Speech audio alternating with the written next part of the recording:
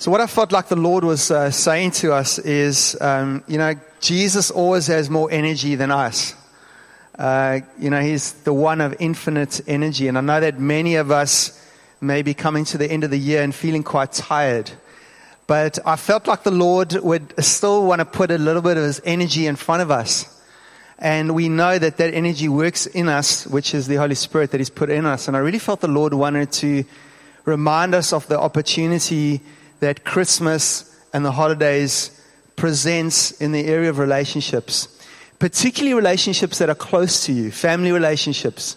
So for some of us, the closest relationships in our lives, mum, dad, brother, sister, son, daughter, actually happen only over this time of Christmas.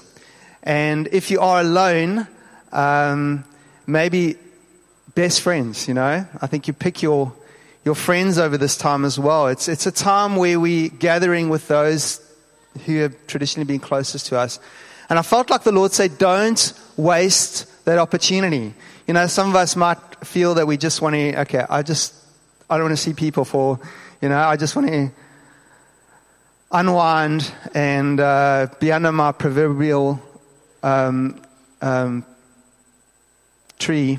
I was palm tree. And just relax, but I felt like the Lord wanted to say, don't waste this time. And this time is also a time where we normally are held up with work. Work consumes the whole year. But this time, for many of us, we go on to leave. So it's a new season. And we need to recognize that season. It's a season where in some ways, your focus changes from work to family. And I felt like the Lord wanted to just remind us of that and the importance of family and relationships close to you, and the role that you're going to play over the next few weeks. And the reality is that no matter, I talked about God's energy in us, no matter where we feel we're at, God has put His Holy Spirit in us. We are His children. He's our Father. And He calls us to be a certain thing. And the scripture I open with is Matthew 5:47 to 48. And it says, and if you greet only your brothers, so He's talking about relationships in general. If you greet only your brothers, what more are you doing than others? Do not even the Gentiles do the same? So basically, just everyone. The context is in the verse before. He says, we generally only in the world love those who love us. And this is something different. Even the world just loves those who love us, but we're called to something more. And God says, you therefore must be perfect as your heavenly Father is perfect. And the context here is relationships. God is asking us to be perfect in our relationships. And I know for many of us, we might think, but that's impossible. I think that God wants to put it in front of us as a target. He would never say, you therefore, and the context is relationships here, you therefore be perfect as your heavenly Father is perfect. So God is calling us to be perfect in our relationships, at least as a target. And not only that, I'd like to suggest, why would God ask us to do something unless it was in some degree achievable? So God is putting a target in front of us in the area of relationships. As relationships is the season we're going into. Be perfect in those relationships as far as your side is concerned. You are never in control of the other person, but you are in control of yourself. And as God's child, as God puts that in front of you, be perfect in the context of relationships as I am perfect. That we need to grapple with that. We need to go, okay, Lord, you put this in front of me. You've put your Holy Spirit in front of me. There's no way that you ask me to do this without some belief that because of your Holy Spirit in me, that you want to achieve this. Maybe not, I'm going to nail it every time, but I'm going to give it a good go.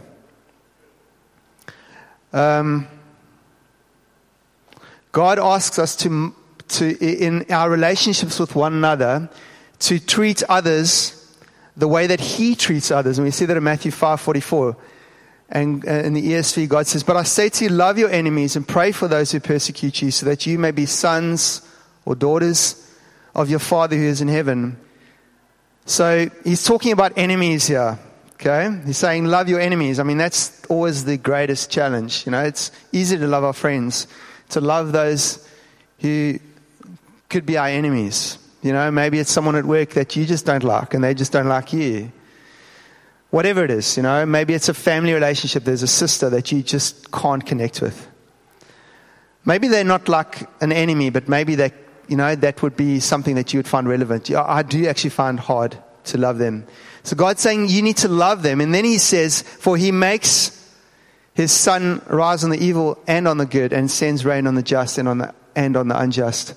God treats everyone the same. He even rain, which is a symbolic of blessing. He even blesses those who hate him.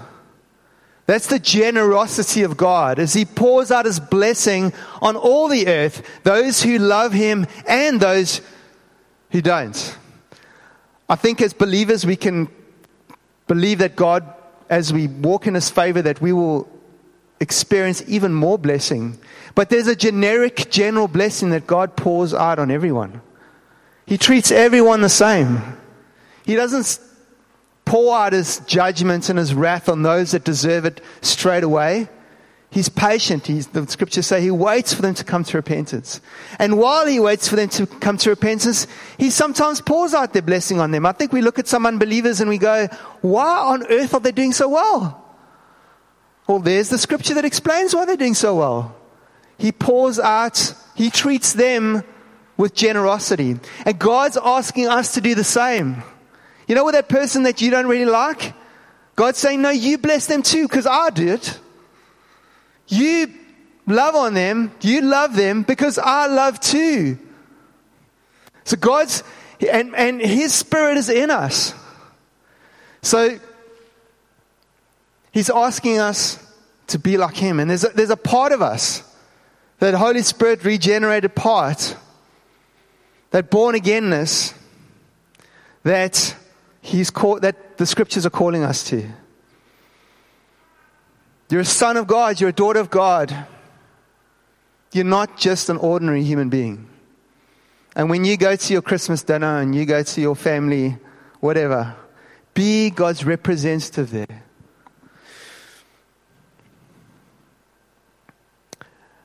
God loves family. And he's the originator of all things family.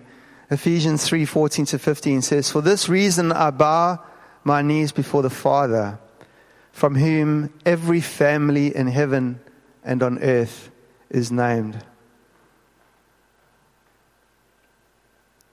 We see in Ephesians 6:2-3, it says, honor your father and mother, which is the first commandment with a promise, so that it may go well with you and that you may enjoy long life on the earth.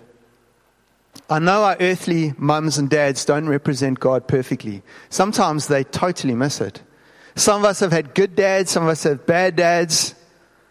But at the end of the day, they still, to some degree, represent what God put in from the beginning of time. Family, father, mother, son, daughter. And we see how the enemy tries to destroy that model of family.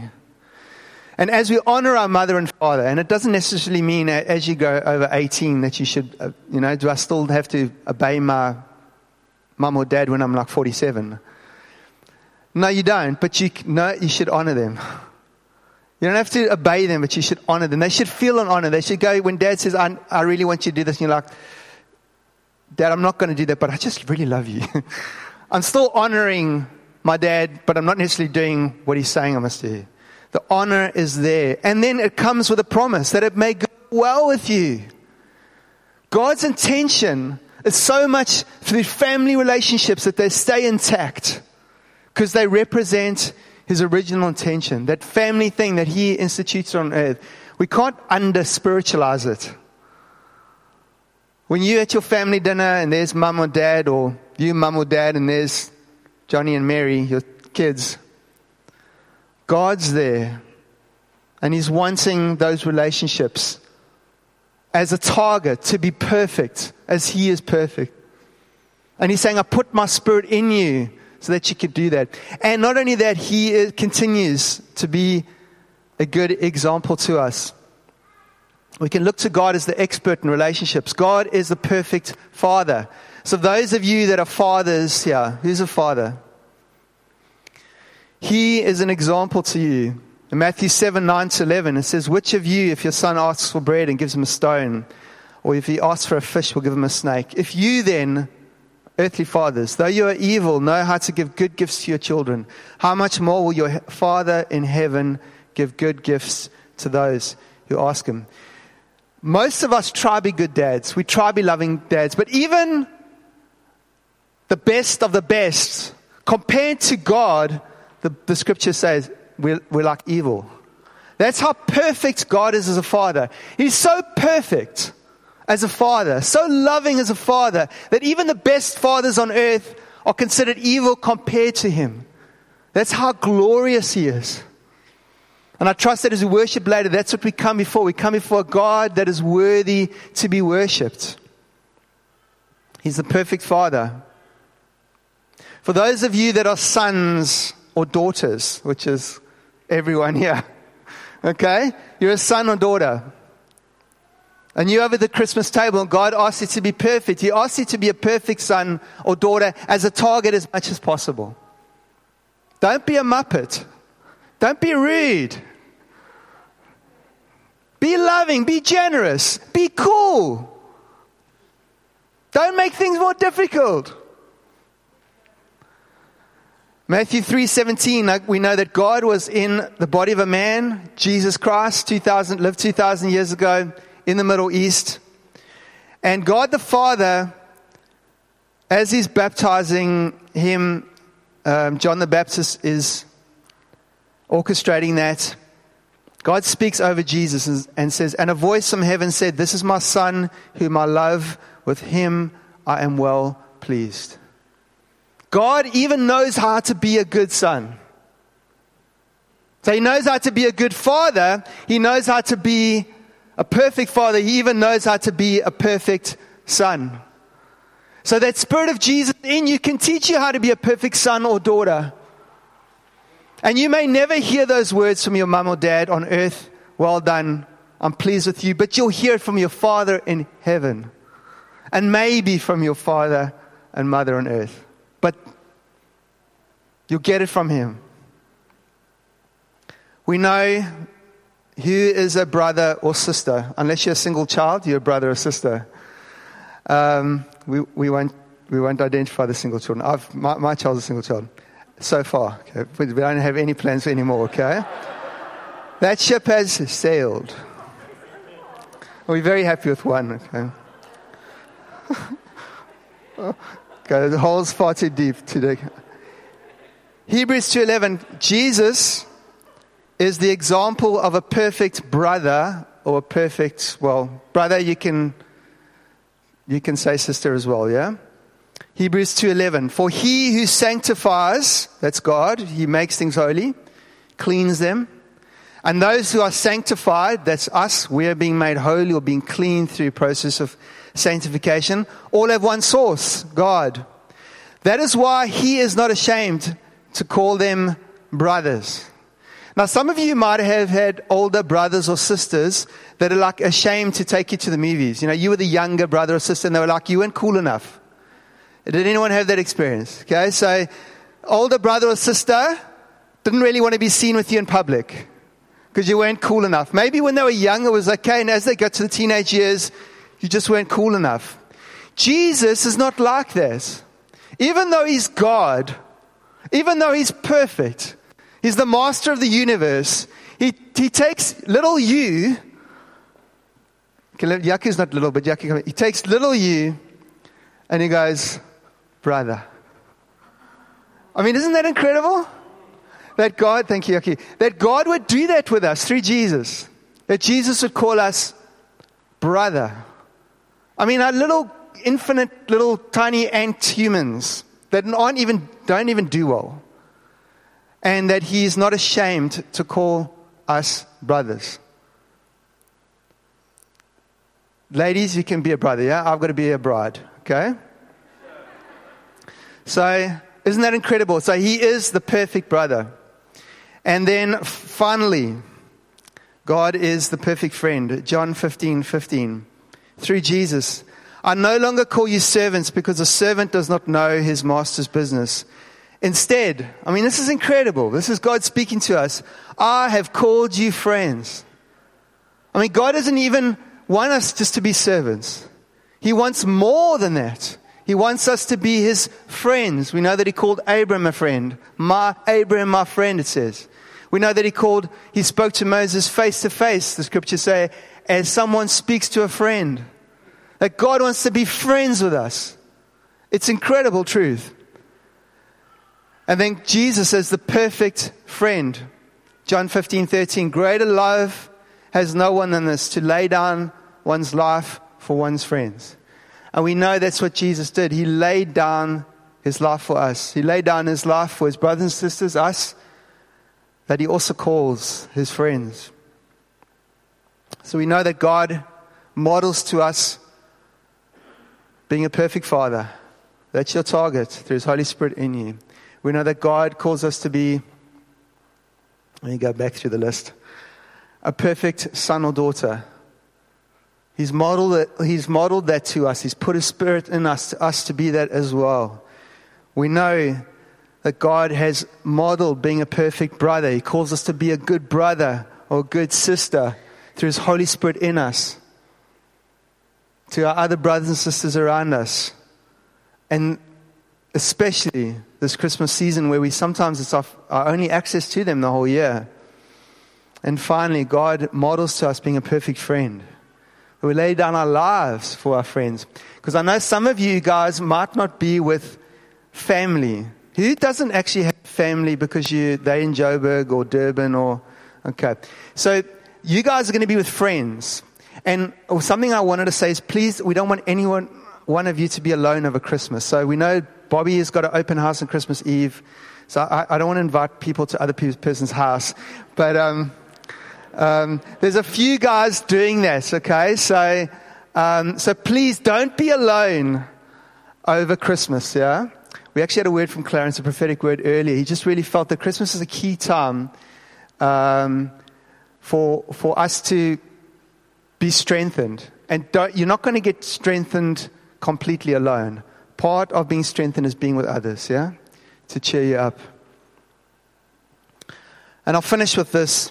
And the scripture says this, Romans 5:5. It's always stuck with me. It says, and our hope does not put us to shame because God's love has been poured out into our hearts through the Holy Spirit who's been given to us. And King James Version says, and hope maketh not ashamed because the love of God is shed abroad in our hearts. There's something about the love of God is shed abroad in our hearts, that statement. I know it's old school English. But he's put his love in our hearts.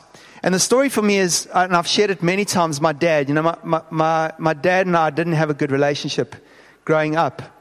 There was always a separation. My dad's Portuguese as well. And in that culture, after 13, you don't really hug anymore. There's like this professional distance. And when I got saved, I just can't do a relationship like that anymore because Jesus has put his love in my heart. So I started to, and I'll use my wife for example. Because I don't want to kiss Yaku. So I started to hug my dad, and he didn't really like it, but something inside of him liked it.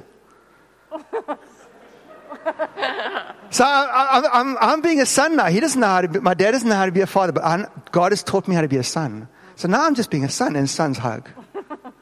And then I started to kiss my dad. And my dad didn't like it, but something inside of my dad did like it. Because that's what sons do. And now I hug my dad and I kiss my dad. And he loves it. Because Jesus has taught me how to be a son. Thanks, Donna. Jesus has taught me how to be a son. And through me, he's indirectly learned how to be a father. Isn't that incredible? And that's what God can do through you. He can, through you, teach the other person to be who they're supposed to be. Because God's in the game of restoring relationships. That's what he does. He restores relationships. First of all, between us and God, and then sideways with each other. He turns the hearts of the fathers to the sons and the hearts of the sons to the fathers.